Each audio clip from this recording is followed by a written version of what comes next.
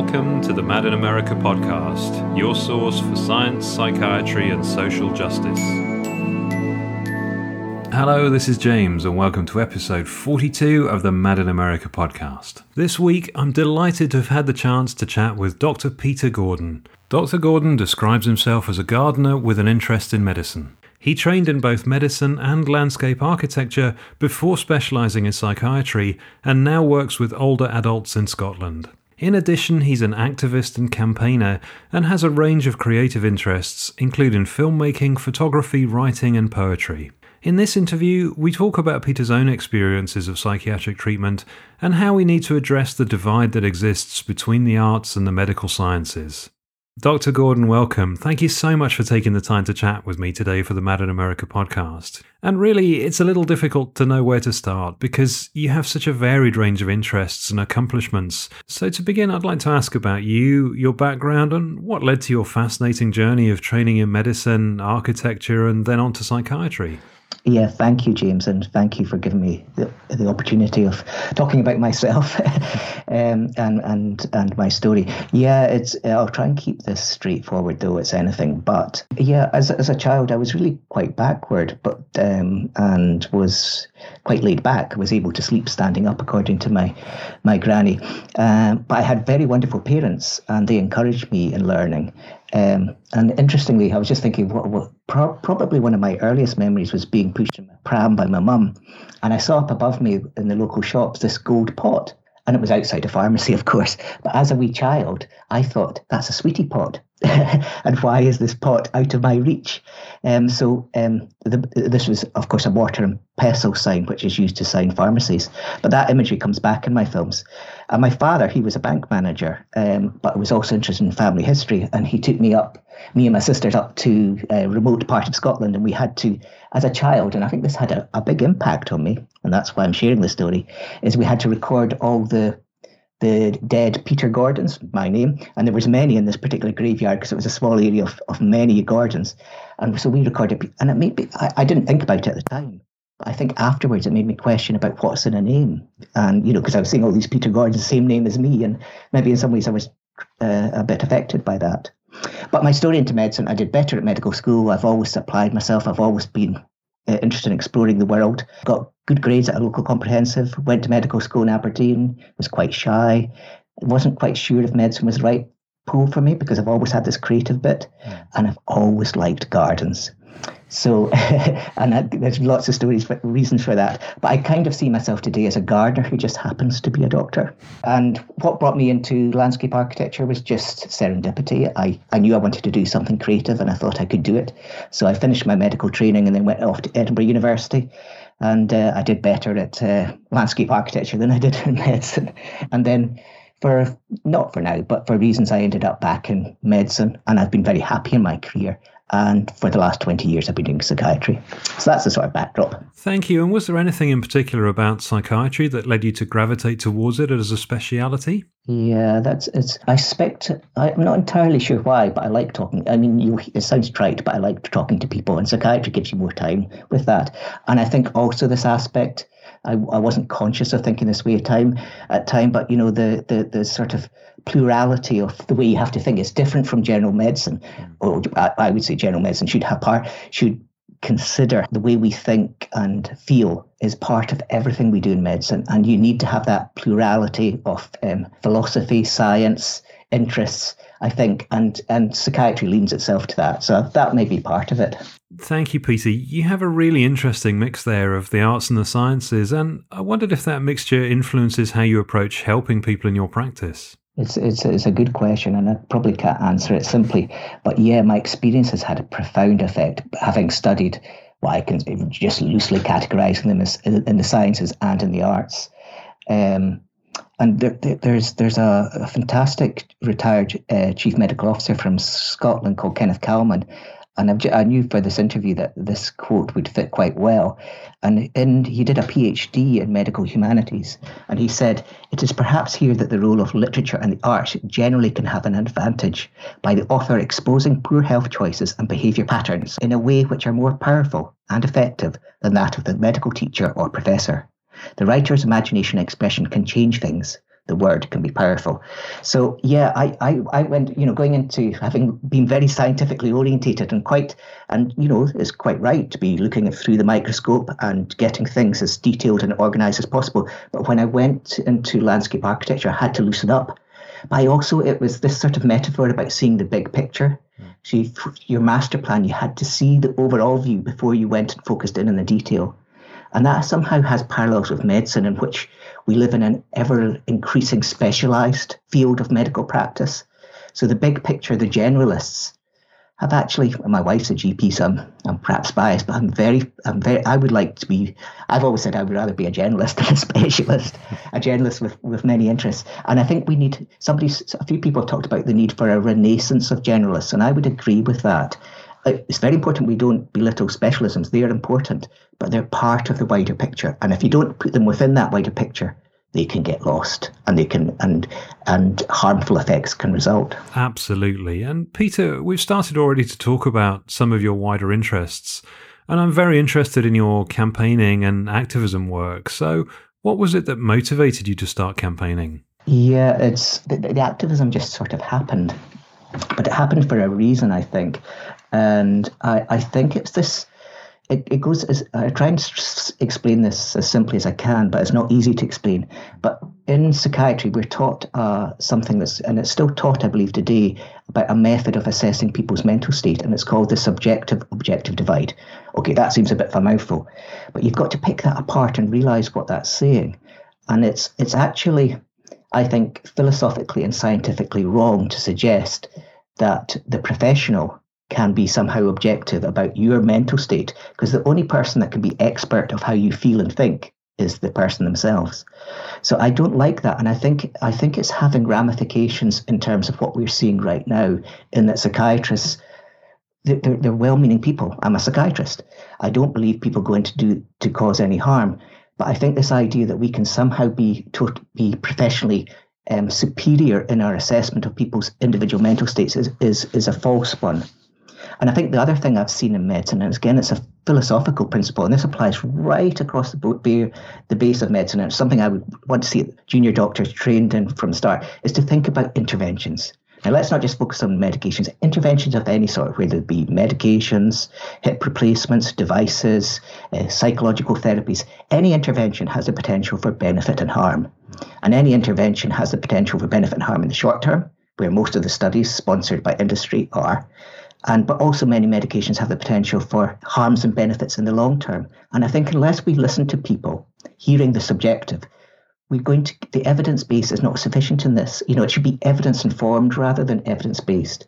Because what evidence is, if we think again, and I'm no highbrow philosopher, but I think again about how evidence is, essentially evidence is, in fields of mental health I'm talking about, is taking experience, putting it into words, and already putting things into words, you have a loss of that experience. You're not recording all. And then the words are then transferred into numbers. And again, from the words to numbers, you have a loss of experience. Now, there's not a problem with the methodology, but we need to keep in mind that big studies, which are necessary for improving healthcare, are not sufficient in themselves. And this is particularly true for mental health. And I'm worried that my profession has lost sight of this a bit. And I'm also worried that the ethics of we need not to get into a position where we dismiss experts. Experts are important, but experts, if they're true experts, need always to listen to the people, because of these methodological losses in scientific approach. And Mary Midgley, she's a fantastic philosopher, and she's the one that I can read. She's now, I think she's 98 or 99, and she writes very well about what this word reductionism, and she said, these doctrines are often bizarrely overconfident and oversimple. Well, I think that's true. And I think we shouldn't just necessarily focus on the scientists or the psychiatrists, the doctors and academics. We should think at a society level. Why are we seeking simple fixes? Because we want to ease suffering. But we've got to realise in doing so, we might actually there's potential to make things worse rather than better. Well, you made me think while you were talking, Peter, that many of the scientific studies that I've read are based on data from patient populations, but the individual voice is missing, isn't it? And I know that we can't have healthcare tailored to each and every individual, but we've maybe gone too far the other way, and in looking at such massive populations, we're perhaps missing the richness of individual experiences. Absolutely, and we should see the value in both approaches, but we should also be and there's both in listening to the personal and to trying to pull things together to understand the collective experience. We just need to not divide those. We need to be very careful about how we use language. And I'm not entirely sure. I think we can all be guilty here, let's be honest, about how we use language. But some of the recent debates on antidepressant prescribing, the language has really concerned me. And I know it's not just me that's been concerned about it, because it's tend to be polarizing people into all bad or all good, whereas actually we should be listening to all experience. And I think my professional group, I've been dismayed by what I've seen from the Royal College of Psychiatrists in recent times, and I have no interest in personalising this at all. I just want to make sure that we do the maximum benefit and the minimum harm. Thank you. And Peter, if it's okay, I wondered if we could perhaps touch on some of your own experiences with psychiatric drugs. And I understand that you yourself have taken them, so I wondered if you could tell us a little about that experience. Yeah, no, I think it's very important that we feel able to talk about these things, though I realise it's difficult. And, I'm in this unusual position in that I'm somebody who prescribes psychiatric drugs, though I increasingly have become what I would consider, try to be a conservative and as careful prescriber as possible, talking about what we know about short-term effects and also what we don't know about long-term effects. And this covers all psychiatric drugs. And I think that was probably a bit of my lead-in, because I do psychiatry for older adults. And I've been aware about the rising year after year in NHS Scotland prescribing of antipsychotics, antidepressants, sedatives to our elderly population, some of them very vulnerable. And I'm not arguing that there isn't necessarily a role for these medications, but my view is that the evidence shows in practice that we're vastly overprescribing these. And there's many different reasons for that. So that was my lead-in. But my own personal experience was I was started on paroxetine, known as Seroxat in this country, in 1998, so a long time ago.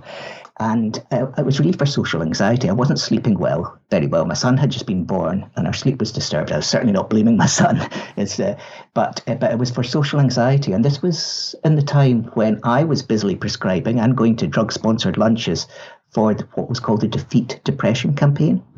And this was very heavily sponsored, indeed, absolutely underpinned by the pharmaceutical industry, as the Royal College of Psychiatrists now agree it was. But it meant that we were very much told that we should not miss any case of depression, and also that these drugs had much wider roles. The indications for Seroxat at that time were very many and gathering with each month from case studies. So from generalized anxiety disorder to postmenopausal difficulties, to you name it. And so the indications. So I was starting paroxetine then. And then about 6 months later, I found it helped. Helped my sleep. Made me feel a bit more relaxed. I didn't know how much it was helping. I didn't even realise then, but about 6 months later, I just stopped it. I didn't think anything about it. And then about 24 hours later, I got this buzzing in my head. And it was like a pneumatic drill going on. I thought, what on earth is this? And I persisted with it a bit longer. And then I started feeling flu-like, hot and sweaty and really unwell. So I thought, and then it occurred to me, I wonder if that's related to stopping the paroxetine. So I took the paroxetine again and I felt the symptoms went away. So that started, I'll keep it very short now, but from then on, I tried increasingly a number of different times to reduce it as gradually as I could. And that was difficult because the tablet only came in one tablet strength. And eventually I went to liquid. And over probably about 12 months, maybe a bit longer, I can't quite remember now, I managed to very gradually reduce. I felt shocking doing it, absolutely shocking doing it. My sleep was disturbed. I was waking up all the time. And then I'd stopped it. And about 2 months later, I had my only episode of serious depression, far, far, far, far, far worse than what I'd ever been prescribed, the paroxetine for anxiety. And then I ended up in hospital, psychiatric hospital, my only psychiatric hospital admission. I suffered, my family suffered. It was awful. And I also had suicidal thoughts. And it made me think. And then just after my experience of this, which took more than a year out of my life, I attended a Royal College of Psychiatry meeting. And I won't mention any names because the names don't matter, but there was a very distinguished professor who has led the way in prescribing of antidepressants in the UK, what we call a key opinion leader, very charismatic, very able. And he said to his audience, antidepressants, withdrawal, suicide effects. And essentially he got the clapping cheers of the audience of psychiatrists. And that is one of the only times it was one only time I think I can think of that I've ever almost cried in a professional meeting, because I felt, nobody's going to believe me. Nobody's going to believe me. And I've had a hell of a time, and so has my family. So that's my back. And here I am, however, 98, how many years ago is that? We're talking more than 20 years. I'm still on Paroxetine. And I'm scared, excuse my language, I'm scared shitless to try and stop it because of the experience of going through the withdrawal, which I know will be hellish. And I realise not everybody goes through these experiences, but still, it's my real experience. It will be hellish. But I'm worried that I have what happened to me before and the effects that had on my family, which were huge. So that's my wee story of Paroxetine, Seroxat, and it's hardly unusual, I know, unfortunately. Yeah.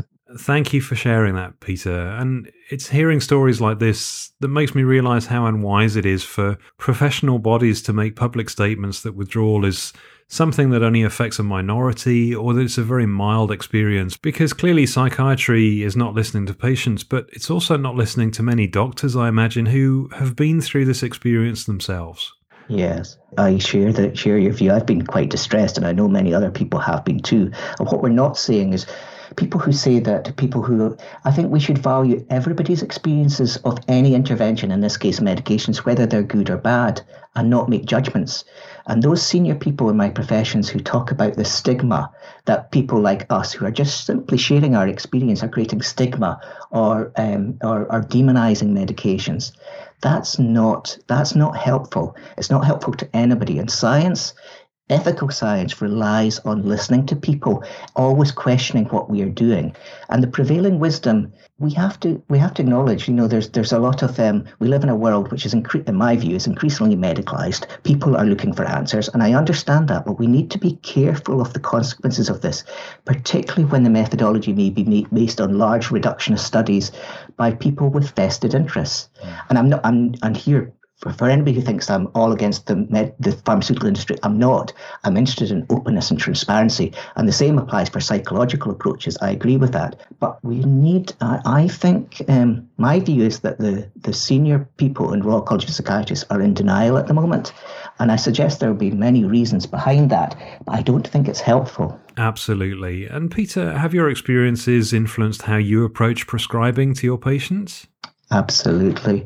And I found, obviously I can't speak what patients think of me, but I believe I'm a well-regarded doctor, and I believe that I don't believe this subjective-objective divide. I think it's very important that you can share some of your personal experience with your patients, and most patients generally like that, and also to share what we know with what we can say with some certainty, and what most of the stuff we can say is with uncertainty. And when you by and large share that with people, unless they're in a very acutely distressed situation, they benefit from that discussion. And there was a beautiful book by an ex-psychiatric nurse called Nathan Filer, The Shock of the Fall. And I remember picking out one quote. He said, "I think that's what I'm going to do now. I'm writing myself into my own story, and I'm telling it from within." And it's just back to this bit. Unless we feel we can share our experiences openly without being judged, we're not going to learn. And the science of well-being and mental health care is not going to improve. So I hate the expression wake-up call, because my profession about 10 years ago talked about a wake-up call with many signatories saying that we should take the biological approach. I'm reducing it here, but essentially take a biological, medicalized approach to mental health. No, I disagree with that very fully, because I think that is, and it's interesting that the biopsychosocial approach, it starts with bio. And my view is that I think psychiatrists, we generally believe that we are doing the biopsychosocial approach, but actually it's dominated by the bio, because, and there's many reasons for that, which we don't need to go into just now, but I think the biological approach is part of this, but it cannot be the whole. It's necessary, but it's far from sufficient, unless that we're just disembodied brains going around without walking legs and living in the real world. It's preposterous to think that the bio can be the only thing.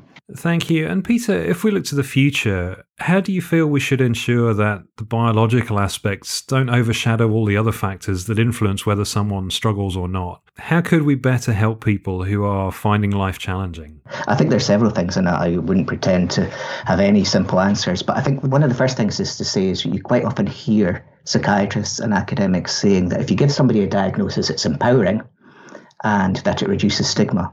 But actually, we have pretty reasonably solid evidence to show that that's not the case, and that's certainly been my experience. There's a study by Angermeyer who shows that by giving a diagnosis, or some people call it a label, in a sense, by giving a label, we're putting one or two words to a very complex presentation. But by giving that, actually, you bring about otherness. So this whole idea that by giving a diagnosis empowers people and lets them move on is not actually held up in the scientific literature. And there's the other thing about medicalization. Raymond Tallis, who's been a huge influence for me, he's one of what you call a pluralistic thinker, a polymath. But he said, and what I'm not saying with this, by giving this quote, is that I'm reducing in any way the distress that people can have, which can be very serious, and I've experienced it as a result of coming off paroxetine. Very low mood and distress and emotion, powerful emotions. But what I'm saying, but Raymond Tallis in a book called The Summers of Discontent says there are several things to be noted about emotions. The first is they fill the world with meaning. Now we must remember this. Whatever we do with reducing distress, we shouldn't try and just any approach that just tries to suppress emotions or these things is going to have consequences, because we're human beings. Emotions are very important to us. So I want my profession to be more pluralistic in its approach, less reductionist, to involve the medical humanities, to separate business. This is a naive comment, but it's been part of my activism, to separate the world of business, which puts money first, from science. Science should be completely separate from that. Science should be looking, and science, the word science is very interesting. The science word only came into the dictionary, the lexicon, in 1831, I believe. But before that, science was very much included philosophy.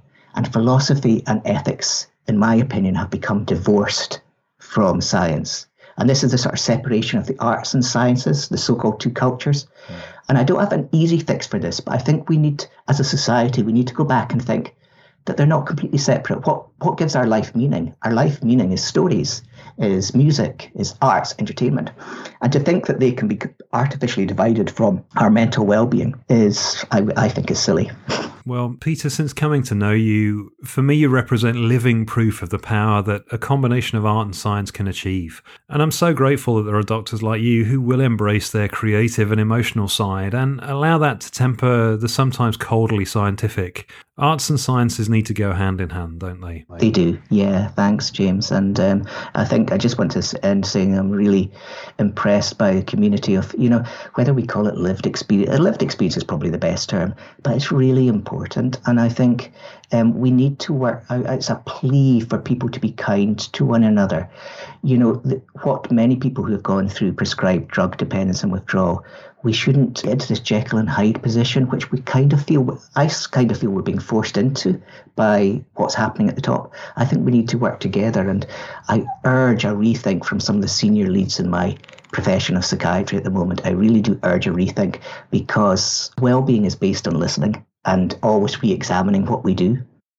Well, I'm so grateful to Peter for giving up his time to chat for the podcast, and I highly recommend visiting his blog, which is a fascinating and varied mixture of so many elements and interests. If you'd like to visit, it can be found at wholeousia.com. That's HOLEOUSIA.com. So thank you for listening, and until next time, take care. Thank you for listening to the Mad in America podcast. Visit madinamerica.com for more news, views and updates.